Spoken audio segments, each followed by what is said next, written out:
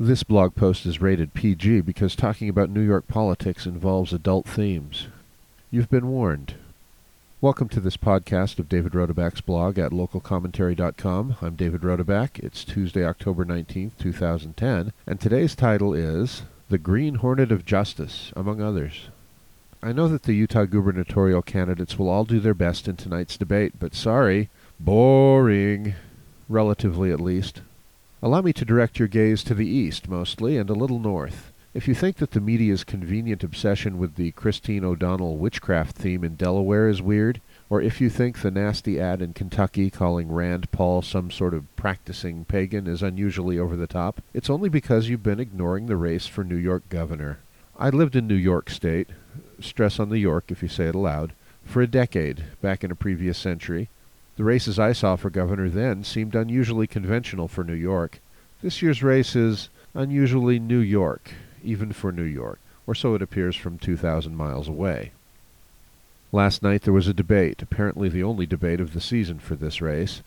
The stage was pretty crowded. Tea Party Republican Carl Palladino insisted beforehand that third-party candidates, or niche candidates to borrow a nice phrase, be included, or he wouldn't participate either. So instead of 2, there were 7 on the stage. If a politician's job in our all-too-Roman time is to deliver bread and circuses, Palladino certainly delivered the circus. I don't mean that he was the circus, he just invited the circus.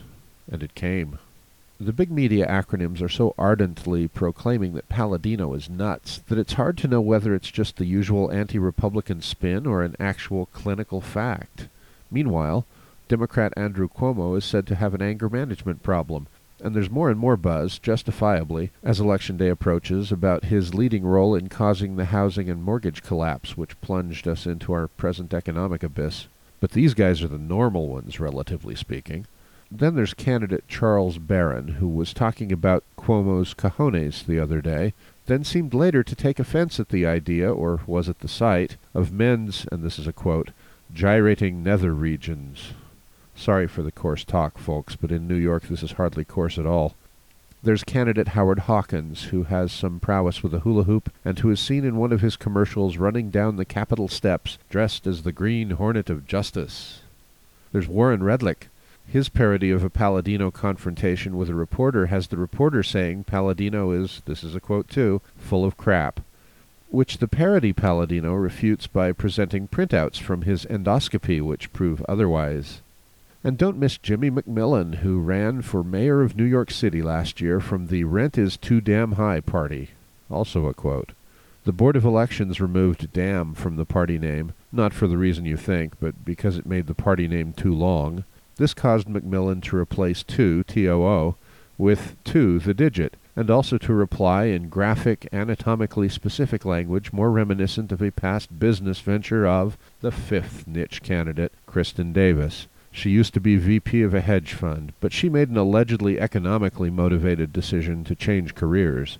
She went into business as a madam. Yes, that kind of madam. A certain frenzied anti-Wall Street faction would say she moved up in the world. In any case, she was quite successful, until one day the governor of the great state of New York, Eliot Spitzer, was caught employing one of her employees. He went out of business, and so did she. She also went to jail for a while. Now she's gone from convict to candidate, running on the anti-prohibition ticket, advocating legalized prostitution, gambling, marijuana, and, most heinous of all, trans fats. I'm kidding about the trans fats, I think.